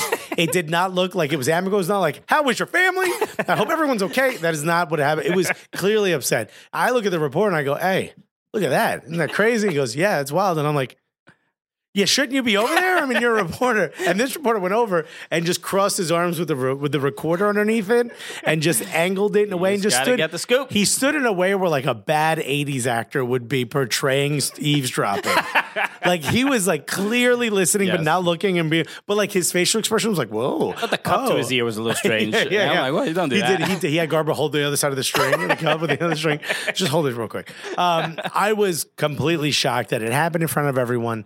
But it shows that look, this is a serious issue for on both sides, right? Where we're trying to understand why a team can be moved so easily, and I did like that Alexi Lalas, I like that other members of the media were really like, you know, you need to explain yourself because the Save the Crew movement has very much showed how has shown the ratings that they've been able to get in Columbus. Yeah. But it's shown that there is a possibility that this can happen with other teams, and that was raised as well. And Garber and Quartermatch did also make the point, like, you know, MLS has only moved one team in its history. Still seems like a bit of a cop-out. Dan Quartermatch brought that up, and he kind of threw it in as an aside. Yes. No offense to him, but it did seem as like and by the way, we're bad. We're doing something bad, but other people have done bad as well. That doesn't mean you're okay. Yeah, it was a little, you know, the what about, not petty, but what aboutism. Yeah, very much so. That's sort of happening. It wasn't petty, but it was like, it seemed in bad taste. And tone deaf. But Garber did mention this during the interview with Taylor Twellman. He mentioned this at the press conference as well, where he did say there's still a possibility that the team won't leave. It doesn't make me feel any better because it still seems like that's kind of where it's going. But I did like that the league is in a place where where even the teams outside of Columbus are feeling like this is not. We can't. They don't. It feels like they don't want to set a precedent where this is common or be allowed. Okay. We should at least fight this a little bit. And look again, and we got to hear Don Garber's perspective and just talking about again metrics, business metrics, and how poor Columbus is with ticket sales and just like, you know. I mean, I think the point should be made that like if you're a fan of Columbus Crew and you're casual, you're not. Casual fan, not casual like in the English sense. Like, and you're not always there, or you don't make it a point to invite friends and stuff. Your hands aren't clean either, you know. And I think that's something that's important. We're behind you guys 100%. We want the team to stay in Columbus. We feel like you clearly deserve to have a team. There are some things that will get to that, and he did say that, you know, the Columbus leaders walked away from the meeting because they weren't getting what they wanted. So clearly, again, no one's hands are clean here. There's a lot of people, and Travis even mentioned that, you know, he could have done more. Everyone could have done more to save this team or to get to the point where you don't get here. I do agree with a lot of people saying that Precourt may have done some things to sort of make it look worse than it really is. Yeah, and that is why I left the press conference. I left with like. Feeling like, oh man, it seems like there's a possibility that there wasn't that full commitment to staying in You have Columbus. a lot of stats of how it's not doing well, but we also don't have a lot of stats as to what was done to change that when Precourt came in. Yeah. The rebranding and all that, great. And I'm sure the fans loved it. Their old logo was stupid. It was stupid, 3 guys in hard hats. It's dumb. This is much better. That said, okay, I mean, it was just so stupid. Is a logo going to be the difference whether the team succeeds or not? It could be. Okay. It could be. All right. Well, why don't you develop? I mean, a fan logo? looks at that and they're like, "There's clearly a children's birthday party that I've been invited to." So that said, I know that they're making advances and trying to change it. Hopefully, everyone just starts from scratch and gets this thing done. If not, I don't know what this Austin team is going to look like. I don't know how it's going to be supported. I have a feeling they're not going to be loved. Yeah, it doesn't seem like even the people in Austin want the team. But Austin, like, this seems like not. This just feels a little. I don't want this I like this team, but it's literally covered in blood. Wait, you're going to give me a new car? What do you mean it was stolen from homeless people? Like, that's how it feels. This feels like. So it was an interesting. A lot of times press conferences can be a little just kind of dull, but this was we left with They said fireworks. Okay, yeah. So a couple other things. So the parade happened. We did not get to go because it was on Monday. It was on Monday, and we were there till Sunday. We were only there one day after MLS Cup, and shout out to homie Dime Tree. Oh, Dime Tree. we met up with him. We watched the Manchester Derby with him. That's right. It was a lot of fun. At the Football Factory. Great dude. It was cool to hang out with. Learn more about him. I had no idea that his dad was played in Greece and all this stuff. Really, really cool. Great dude. And not just a fan, now a friend. Exactly. Thank you so much. Very much so. And also, thank you, Dimitri. We'll before we leave, we'll get Kirby saying hi to Dimitri because he did say hi. He's a big fan. Kirby. Anyway, so while we were there, we didn't get to go to the parade, but happy for Toronto. Good for them. Whole city came out on a Monday. No one works. A lot of no jobs. Parades going up on a Monday. But there was a great moment, obviously, from the speech that Josie Altidore. Let me just say this. Let me put speech in quotes because it was. Clearly has not slept since the game, or stopped drinking fermented sugar that is in probably yellow form. Comes out of bottles. Since that day, he was in another place. But that place seemed like a fun place to be. Josie was having a good time, but Josie was wasted. Josie was, dare I say it, white girl wasted. White girl wasted.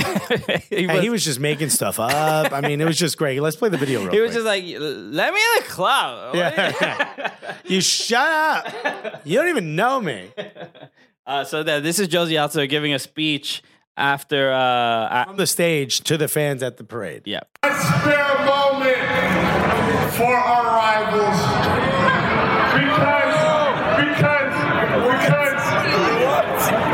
Listen what I'm going to say. Listen, they're second best again. And we got the treble. 4-1 Derby champs.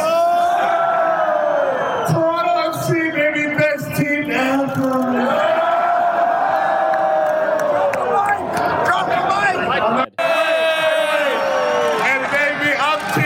Till I die. His agent's like, he's drunk. He's drunk. TFC till I die. Big statement. You missed the part where he was like, you guys are wavy, bro. You've got the 6 on a wave, bro. And he was like, his friends like holding him up.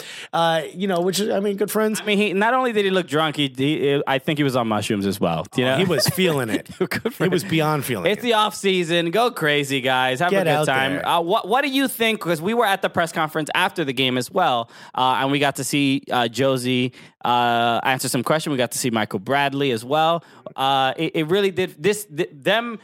Both of those guys, I think they felt like they had to make a big statement. Oh, yeah. You could see the weight off their shoulder. Yes. And beyond a shadow of a doubt. I mean, they were relieved. And Michael Bradley, who's a very kind of a staunch guy, doesn't really answer questions, very stoic, doesn't really answer questions to it.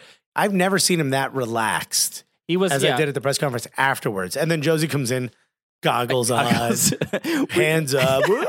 Guess who's here, bro? He walked in. He was like, "Sorry, I'm late, guys," and I'm not even paraphrasing. There's no embellishment. He was like, "Sorry, I'm late, guys." Yeah. So and this is after the champagne party in the locker room. Michael Bradley walked into the press conference dripping wet in champagne. They were all covered in champagne, and they sat down. You heard a squish from all the champagne. Yeah. Shouts to Zito, who we were hanging out with. He retweeted them, but like they always trying to be me. Very funny. Yeah. Which, by the way, before I forget, shouts to Sean Francis, shouts to Jason Davis, shouts out Ariel, oh my God. shouts to Zeets. Awesome time. Shouts to Wayne Gretzky whiskey. Really, really, I'm glad you guys found a new use for paint thinner out there. We had a good time, without a doubt, with those people. So like they did feel. When I was watching Michael Bradley speak, especially seeing him way more emotional than I ever have. I think that's that's the first time he's won any league trophy, right? He's never won he didn't win anywhere else. No. And he did we quoted it as well. He kept saying like, I'm so fucking proud of this team. Yeah. He was talking about all the work he did to try to get Josie Altidore to Toronto. Really about that how heartbreaking that loss was in last year to Seattle, and how from once they lost, the only focus they had was to get right back to where they were. And you know what? I still think he is going to be booed a little bit, come 2018, by especially for Montreal and Vancouver fans. But American fans in general, because of especially during the World Cup, I think it's going to be a little weird. He's going to have to relive that part of this year, but at least the year ended on a high for him. Yeah, but on a personal level, I think I felt more sympathetic towards him and respected the fact, especially all the stuff he was saying. I really respected like his journey a bit more, and I respected how much respect they all had for him. I didn't realize how adored he was by his teammates. Michael Bradley. Yeah. Absolutely. I mean, he is clearly the leader of that team, without a shadow of a doubt. Mm-hmm. And we didn't know this until this trip, but apparently Giovinco is much more of a sort of a quiet person. He doesn't really like get involved in the leadership portion of the team. He's just happy to be there. He's friends with everyone. He's not a bad person. You saw him in the locker room. He had to stand on chairs to like get to see what was going on. I just see the bottom of bottles, of champagne bottles. Where's the trophy? Yeah. Who are you people? Where's my mom? Is it hotter up there? So clearly he is the leader of the team. A lot of people would assume it's Giovinco, but no, clearly Michael Bradley is the absolute leader of that team. And they absolutely love him. They take a lead from him. If he runs, they run. If he walks, they walk. And it's a beautiful thing. The three of them, you got Vanny, you've got Michael Bradley, and you've got Josie Altidore. Three very different characteristics, three very different types of personalities. Maybe Michael Bradley and Vanny's are a little closer because they're both kind of quiet, but you could tell that that's the makeup of the team is those three. Yeah. And we also got to see, and I've never experienced this before as well. I was in the press conference for you ate poutine. For Brian Schmetzer as well. We got to see him answer questions. I never experienced that, being in front of the losing manager. You do have the moment when he walked in because he's such a nice guy, even though he hates me. He's such a nice guy where I was like, Dito. El pobre. How could he not feel bad? I mean, at that moment, I think, especially with how, especially this year, how we've befriended so many Seattle Sounders fans. Of course you feel bad. But again, if it was NYCFC against the Sounders and he lost, I'd be like, good for you. That's what you deserve. Yeah. Put the food away. Nobody gets it. You know what? His sadness is quite disingenuous, I think. What? No, but yeah, of course you feel bad, and he's a sweet guy, and he was talking about how proud he was of his team, and but look, again, like you sort of saw Toronto, it just wasn't happening again. That they just weren't going to allow it, and you saw that in every single facet of the game, from every pass made to every shot taken. Toronto wanted it. They were just not even that they wanted it more. They were not allowing Seattle to win that game. Yeah, absolutely. Look, we don't have a lot of time left, but I do want to say, if you're a Portland fan, you've got a rough couple days coming up. Looks like Maddox is gone, right? Maddox went to DC United. Nagby apparently is going to Atlanta United, which is huge, and apparently going to make the Dom Dwyer money look like a joke. Yeah. I didn't know this. He wanted $1 million a year from Celtic, and they weren't willing to pay him that, which is why that move never happened. So it looks like he's going to bounce around with inside MLS now with all this extra TAM. If you didn't know, an additional 2.8 of discretional TAM.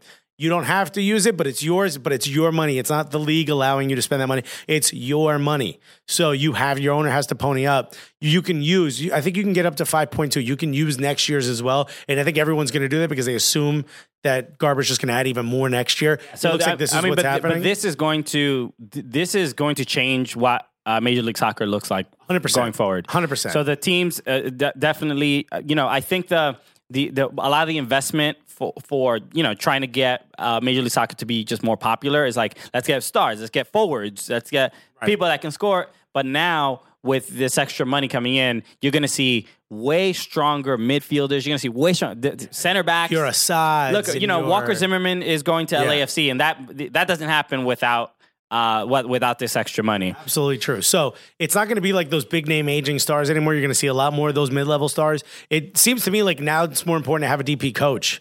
Someone that could bring in players from Argentina like Tata Martino's doing.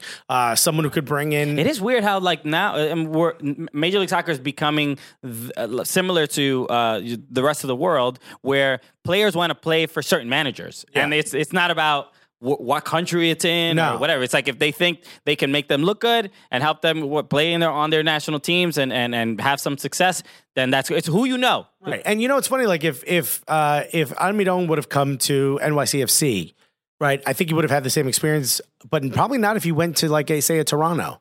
If he went to a Toronto and then he wants to get sold, I don't know that Arsenal, if that's the team that's going to buy him, or Newcastle. I don't know if Newcastle is going to look at Greg Vanney and go, oh, okay, I understand how he manages, and this must be. It's not a check. It's not a validation. Yeah. Playing for someone like Tata Martino, he took Argentina to the World Cup final. Yeah. That's saying like, well, if he's good enough for him, he's got to be good enough for me. It's a solid resume. Yeah. So it's a resume builder for sure, and I think we're starting to see that even more. And I think Bob Bradley does fit into that mold much more with the American player, but it certainly fits in that mold.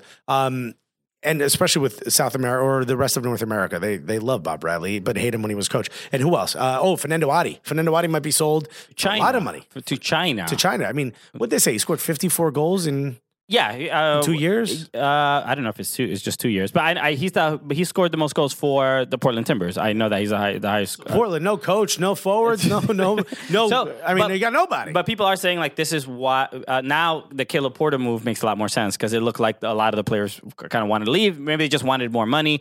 But I did see when the report from Stephen Goff came out about Fernando Adi, there's a tweet right under there from Merritt Paulson saying, we are not selling Fernando Adi. So, he's the owner of the damn team. The owner is tweet. How cool of Merritt Paulson? We got to get more Merritt Paulson on the show. He got opinions. Yeah, he's cool. He's just like, yo, Goff, you don't know what you're talking about. Like, they tell him like, dude, you got to get rid of the turf because we're not getting national teams. He's like, if they don't want to play on our turf, then we don't need them. He is tough as balls. I like that guy. Good for him. I may not agree with him, but I like him. I know NYCFC got a defender. Yeah, Swedish, right? I believe he's Swedish. I believe he is Swedish. What is his name? His name is Anton Tinnerholm. And he played for Malmo, which is where Zlatan is from. Yeah. So that kind of makes a little bit more sense after, NYCFC did get rid of Ethan White and RJ Allen. So they were missing some, options for the bench, at least for at like right back or left back. So, there was like some trade window for like a couple hours. Yeah. It was like a 15-minute trade. Everybody got scrambled. Yeah. What's going on? I got to charge my phone. You missed it. I got 2%. You gotta let me use your phone. Let me use your plug. I need to make a phone call. So a lot of things have happened. We got a boogie. We got to get out of the studio. That's right. So there's so many things have happened. There's a lot more for us to talk about. Thank you so much for Stu Holden. Oh, and we shouted out everyone we hung out with, but thank you so much for calling me a and Swagadello. Juan Agudelo. Thank you so much for Sebastian Ledjet for letting us look into your eyes. I mean, it was really a privilege. Kellen Rowe, Tim Melia, like these guys are amazing. It was super cool. Yeah. Thank you so much, MLS. We're a little bit upset about the snafu with the credentials, but you guys put on a hell of a show. I think I agree. We had a lot of fun, and like I said, I think just because we were there another year, I felt a lot more welcoming. Just by being, people were just more sort of intrigued by. Last year they were like, "Oh, we kind of heard of you." This year they're like, "Oh, we want to work with you," and that was a huge step forward. It was very, very flattering. It was very, very cool. So if the more things come of it, and look, every year we try to build. I mean, we got this space age studio now. We try to get bigger and better every year, and hopefully you guys are enjoying it and still listening. Let us know. Don't forget to review. Put the 5 stars. My name is Alexis Guerreros. My name is Christian Polanco. Together, what are we? The Cooligans! Also, wait, we got to get Kirby on here. Kirby, hurry up. Come, Kirby, say hi to Dimitri.